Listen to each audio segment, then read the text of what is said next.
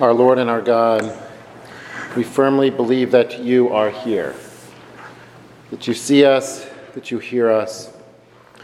We adore you with profound reverence. We ask your pardon for our sins, the grace to make this time of prayer fruitful. My friends, this is ordination season. Throughout our country, the world, many men are being ordained to the permanent or transitional diaconate, to the holy priesthood. Our diocese, this Saturday, in fact, will ordain some deacons, and then next Saturday, our bishop will ordain some new priests for our diocese. And so I thought it appropriate that I should tell my story. I've struggled when I was praying and thinking about this, where to begin. And I did not want this to just be a nice story about my life. I want this to be about how God is working, grace is working in all of our lives. I wanted to try to make this relevant. So I hope this doesn't come across as like a priest vocational talk, because that's not my intention. Obviously, there will be some of that in it, but I want this to be a talk about grace, and that grace does work in all of our lives. I do feel somewhat blessed that he has worked in my life in extraordinary ways, but I don't think that I am unique. Before I thought I was just extra special. I needed a lot of grace. But I honestly do, the more I've prayed and thought about it, I think he is working in all of our lives, and some of us just need extraordinary grace. Anyway, so I'm going to structure my talk with 4 basic points. First, I want to lay the foundation. Many of you know me, but some of you don't know me at all. I want to talk about my family life and help you recognize that God calls all kinds of people. And then I want to speak of what I would call my reversion period of my life. I do think that the Lord uses particular methods, and they're not unique to my journey. I think they're common to all of us, and so I want to speak about that. And then thirdly, I want to obviously speak about that particular call, how the Lord did call me to live out holiness in a particular way, for him to be set apart as his priest. And of course, my response to it, sometimes cooperating greatly and perfectly with grace, and other times going kicking and screaming, perhaps even now. And then finally, if there is time, I want to speak about that ongoing process of embracing that vocation, that it's not just a one-time event, at least it hasn't been for me, that it's an ongoing response to that continual call for incredible depth that the Lord desires for all of us. And so first, my family, I'm a military brat. My dad was a C-130 gunship pilot for 30 years in the Air Force. My mom was a licensed practical nurse until she started having kids soon after they were married. And anyway, 4 kids in 4 years in 4 states. We moved around a lot. And as a result, my siblings and I became, we're very close. And but I was a shy kid. I used to sit in my parents' living room and listen to the adults. I sat in my little red rocking chair, didn't say a peep. So they called me Buddy, because my dad and I had the same name, and I was always at his side. And my shyness didn't really go away until much later. In high school, I was afraid to talk to people, so I would roam the hallways during lunch. I went to the computer lab, and I got some Pop-Tarts and a Coke, and I just wandered the halls, hoping I would not have to make eye contact with another human person. This is disorder. And I recognize it to not be God's plan for me, and so I took a speech class. I really liked this teacher, so I took another one, and she was also teaching acting, and so before you knew it, I was doing plays at lunch and trying to get over my introverted nature, my shyness. And I think moving also helped me become independent and helped expand, anyway, my introverted nature a little bit, and so I became pretty independent because we did move around a bit. And I think it also prepared me for the priestly life. Every 3 or 4 years, you do get ripped out of your parish and sent somewhere else with about 2 weeks' notice. I'm not moving, but anyway, there you go. And as I was looking back at my life, I realized, and I don't mean this as an insult, but it's going to come across that way, I realized I really put very little thought or effort into my future plans. Everything just seemed to always fall into place. just fell into place. And as you know, I was a smart kid. Things came kind of easy to me at first, anyhow. And I don't know, I just didn't really put any thought into it. I ended up in Germany for high school. Had a great time. I bagged groceries in the commissary on base and spent almost every dollar on a great stereo, the best stereo you could find. And I traveled all over Europe. It was a great life for a kid. But then senior year, we came back to the States, and I was alone. I was in Georgia, probably the only reason why I got accepted to Notre Dame. Not a lot of people from Georgia are applying to Indiana schools. And it's the first conversation I ever remember having with a priest. I didn't even know where Notre Dame was. They didn't have the internet back then, and I found it's in Indiana. And so he said to apply, and so I did. And that decision, I think, really altered the course of my life. I wanted to study computer science, but they weren't giving out scholarships on ROTC for that, and we couldn't afford Notre Dame, so I switched to electrical engineering. And since high school was so easy for me, I don't say that to brag, I just say that because I went to school in Georgia, where things are very easy. But I never established any sort of discipline. I didn't have to learn how to study. And so going to Notre Dame and all of a sudden studying electrical engineering, I found it very, very difficult. And that didn't mean I would study more, it just meant that I would get bad grades. I struggled. And anyway, it's a good thing I had an ROTC scholarship because the bar was kind of low. I did get commissioned by my own father into the United States Air Force when I graduated with a really bad GPA. But I didn't see a future. I had to give them my 4 years, and I'd already given them my whole life, so I didn't feel like I owed them any more. But I didn't want to be in a missile silo. I failed the eye exam. I couldn't be a pilot. No one wants to be a navigator. Aircraft maintenance was perhaps my only real option, and that was not attractive to me. I had no plan. So I went and worked for TRW, they were simply on the other side of the desk for me when I was on the Air Force wearing the blue suit, and so that's what I did. It was easy. They knew me, they hired me. And I knew that's not what I wanted to do for the rest of my life, but when you have no plan, what do? You go to grad school. And so I went and got my MBA. I didn't put a lot of thought into it. I already knew Notre Dame. They had a decent reputation, so that's what I did. And then I graduated and just fell along the job. See how my life is? I'm just falling along.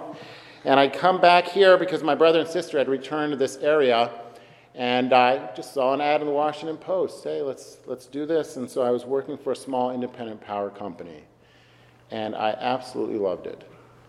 And I excelled at it. I got a fancy title and a car allowance. I bought my BMW. I bought my house. Only thing really missing in my life, from my perspective anyhow, was a wife and kids. It was my great desire to be married and to have kids. It will happen for y'all. You just have to wait. And then the Lord had to bring some suffering into my life. My company went bankrupt. Now this perfect job with these awesome people, I loved going to work. I loved what I was doing. I stayed there for many hours, just like all of you. But they went bankrupt. Not my part of the company, but the other kind. And the assets that I was running, they were very profitable, so they sold those to emerge from bankruptcy, gave me a giant severance, and rehired me as a consultant. I had no money worries, but I had absolutely no confidence, because it's hard to get that kind of job in a very small niche market. And so my confidence started to get chipped away, and I was still adrift. But in the meantime, God was doing something even more important in my life, and this is now how we'll talk about my reversion period. And I do call it reversion because I never really left the church. I'm a military brat, as I said, and I know how to follow rules, and getting to Mass is high on the list.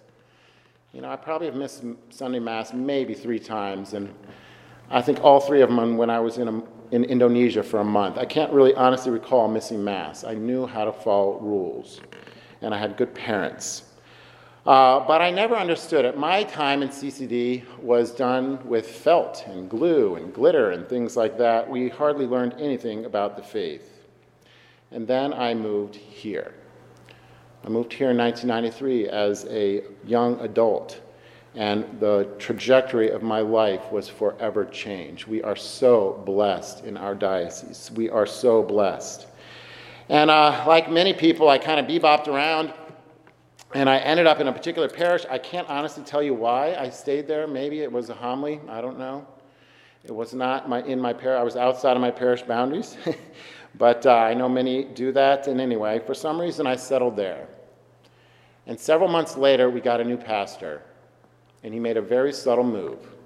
He moved the Blessed Sacrament, which was on one side of the sanctuary, it was in the sanctuary, but it wasn't in the center. And he swapped, basically, the priest's chair and the Blessed Sacrament. Now, our Lord and Savior, our Blessed Sacrament was right there in the center. And I'll be embarrassed to tell you, I didn't even notice. That first Sunday, I was sitting in my seat all the way to the side here, the same row. I kind of have always tried to not be noticed in my life. And now here I am. I have to be out in front of everybody. But I was in my unnoticeable seat, and he started preaching about that reality. The most blessed sacrament, Jesus Christ, our Lord and Savior, is in that tabernacle for me and for you. I remember getting goosebumps all over that I had not thought about this reality, that he is there.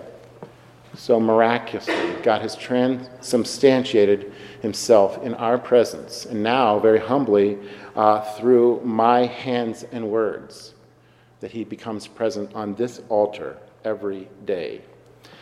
And so I realized something important was happening in my life. And so I joined a Bible study at our parish. I always thought that was kind of weird. Normally you're brought to the Eucharist by the Word, and I think that would be most people's journey, but it seemed to me, anyway, that mine was happening in the reverse. And then I was remembering, actually, back when I was in the Air Force, I was going to a bunch of Protestant Bible studies, just trying to defend my Catholic faith. And anyway, eventually the priest, Pastor Father Vazano, invited folks to come to RCIA. Now, I was obviously already Catholic, but he said you could come, just try not to dominate the conversation.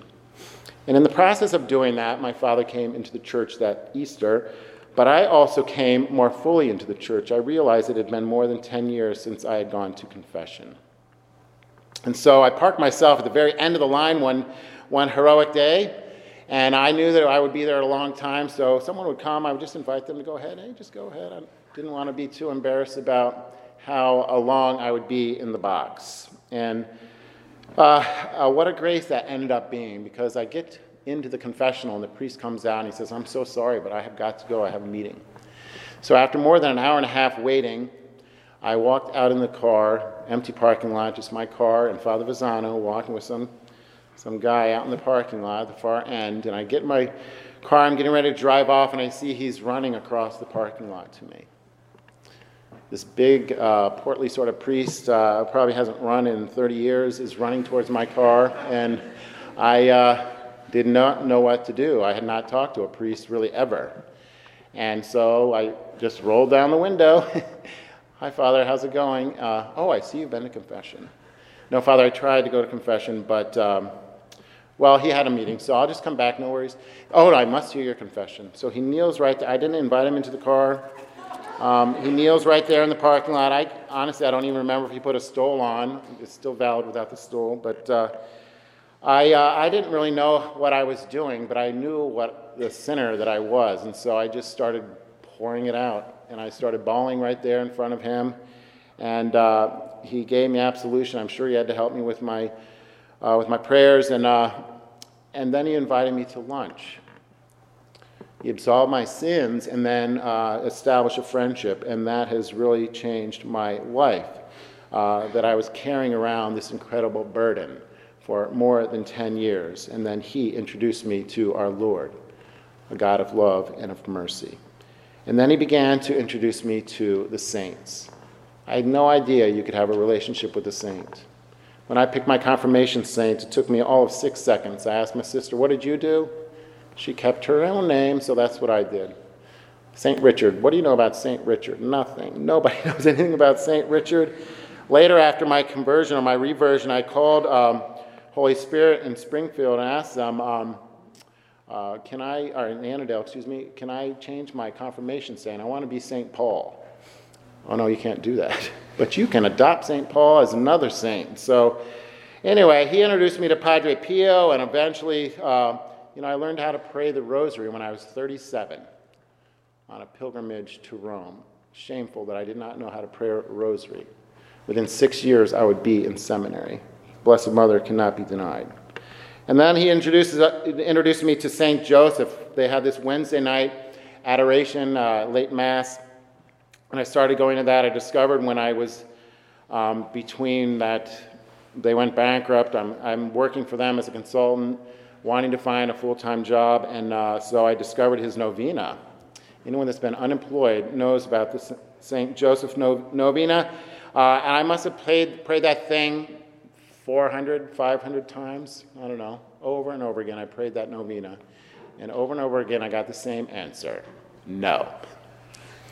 I thought God was not listening, but he was telling me I have a better plan. Eventually, Father Vazano helped me come to know and to truly encounter and love St. Therese. Rather, I think she found me, and I'll talk more about her in a minute. But I did start to go to daily Mass. First Wednesday night, just added one day a week. He suggested that, and then before you know it, I'm going Saturday morning as well. And then eventually, every day, I would not miss Mass. And then people, of course, start to ask me if I was considering being a priest. And I don't know that I actually ever lied. I mean, I was considering it, but I was not considering it honestly. I didn't want that. I wanted a wife. I was very clear about what my wants were, and my plan was a good one. But so many people were asking me, I did start to honestly open myself up to that possibility. And then someone invited me to be quiet. You know, when you're an independent consultant, you're living at home, you're going up to your only client site a lot and working in your quiet office, I always put the radio on or the TV in the background, whatever it was. I needed to have noise. But then someone invited me into the silence. And that's when I really started to hear the Lord talking to me. And then I discovered in my lap drawer of my desk a novena to St. Therese, something that I had put there many, many months before when I had been invited to hear a talk by Cardinal O'Malley on her feast day at the Little Flower in Washington. I didn't even know what a novena was, but I had heard people talk about these prayers, and so I needed a job. Well, I was offered a job, and I didn't want to do it. But it's been a while doing this independent consultant. Money wasn't an issue, but I figured I needed to move on with my life. Should I take this job? Let's do the novena. And I got an answer to my novena from my first novena to St. Therese, and the answer was turn down the job. So I did. I'm good at following orders. And so a couple weeks later, I said, well, why don't we just take this newly discovered power out for a spin, and people are asking me about the seminary thing. Why don't I just pray this novena and be clear that is not my vocation? And so I started to pray this novena while I was up in New Jersey, and almost immediately after it, I got a phone call from a friend of mine inviting me to Outer Banks. He himself was in seminary, and a bunch of guys, including Father Vazano, were going down there. So I hang up the phone after telling him I was free so I could go for a couple of days.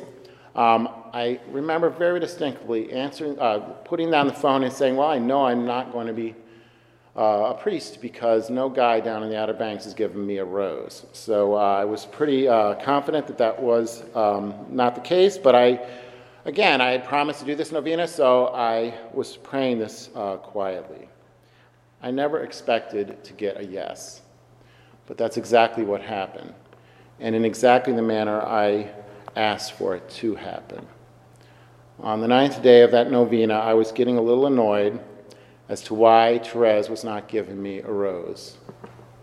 I never wanted to be a priest, and now I'm getting annoyed that I'm not being called to be one. The Lord had to show me that deep down within me, he had planted a seed, perhaps long ago, of this desire to be set aside for his, to be an instrument of his grace in a certain way. And this little annoyance that started building up in my heart, my mind, I think was the beginning of that answer of the call. And so we were in the Outer Banks, and we got to dinner, and I'm not finding this rose, and we went over to someone's house for dessert. And I always park myself in the kitchen. That's where food is going to be delivered. And so I was there, and she eventually is inviting us, go sit down. And so I'm not sure how I didn't notice this, but there was this L-shaped couch, and I sit, because I'm an introvert, all the way on the end, one end, and my other buddy, Mark, he's now a priest for Washington, Mark Ivany, was sitting all the way at the other end, and I look up as I sit down, and there's this enormous bouquet of roses. And I immediately thought, well, there's the answer to my novena. I guess I'm going to be a priest. This is awesome. And which was a surprising reaction for me, that I thought that was good news.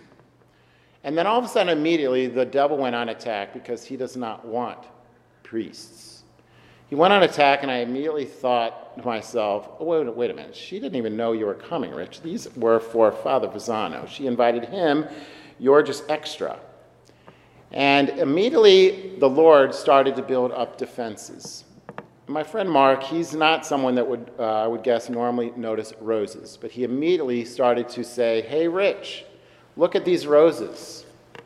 And then he would say over and over again, my name. Look at these roses, Rich. He moved to smell the rose. Hey, they're real, Rich. You see these roses? They're so beautiful. I had told nobody I was praying this novena. And so I saw this as an extraordinary sign. And so on my way back to the Outer Banks, I was driving to now priest for the Archdiocese of Washington,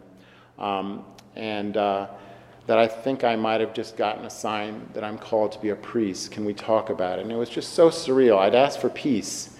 And I had this mental list of all the reasons why I could not be possibly called to do this. I'm way too old. I'm not holy. All these things. They just want, you probably don't think you're holy. No one's holy or worthy enough. You probably think you're too old. We know lots of guys older than you. Anyway, they just went through my list and just started shooting them down one at a time.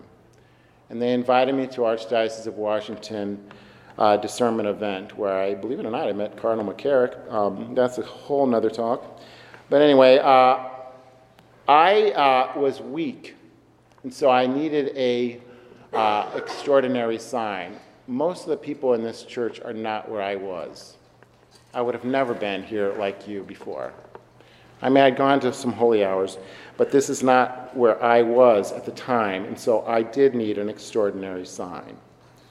Yet I did still have to respond to his grace, and I did something completely out of character for me. I went and applied to seminary. I thought I would have thought of 1,000 reasons why this was not a good idea.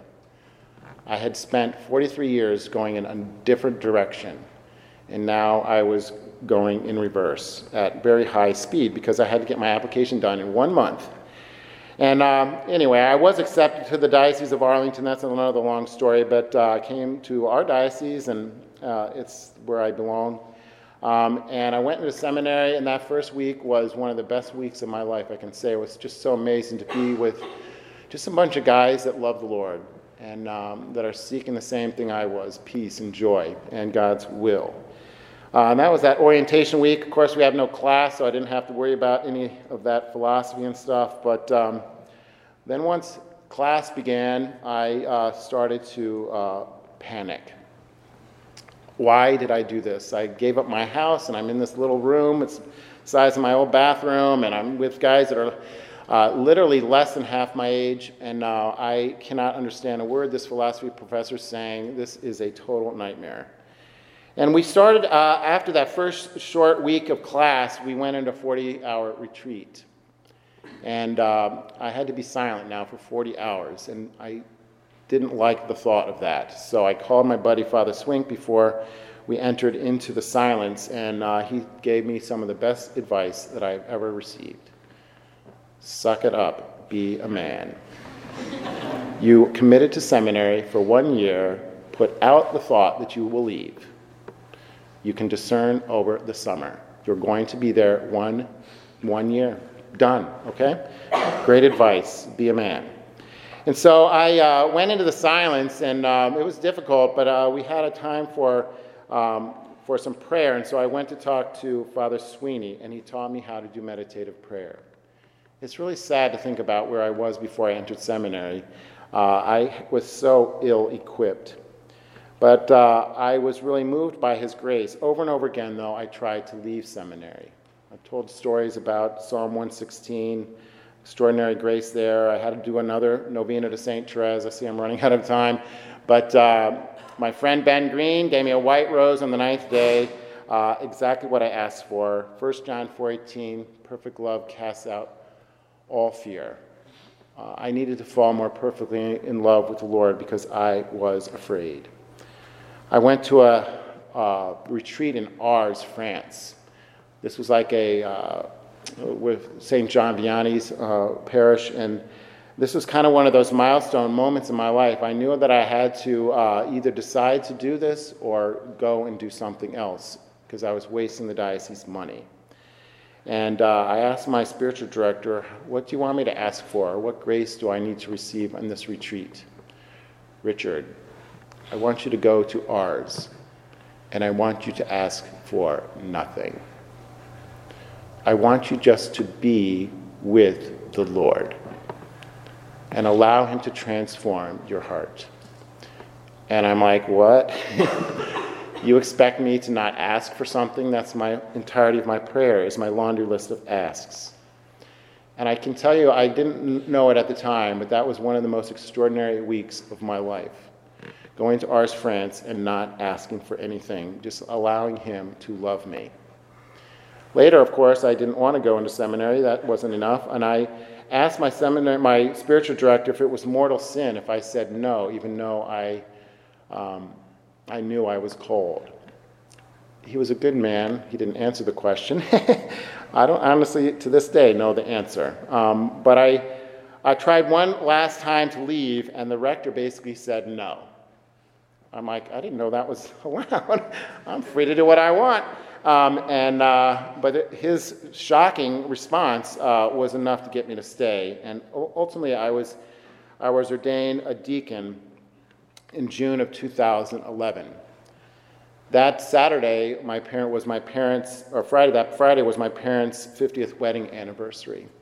And so I had the great privilege of preaching a mass in their little church out in Culpeper, and preaching and then renewing their vows of their 50th wedding anniversary. And afterwards, we had a party with family and friends, and my dad was really suffering with a lot of pain. And finally, when we got home the next day, I said, Dad, you got to do something about your back pain. What's going on? You got to stop getting these cortisone shots.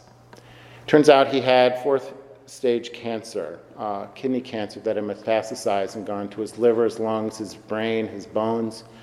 And the pain he was receiving was that it had metastasized and eaten away at much of his back. And so he needed surgery.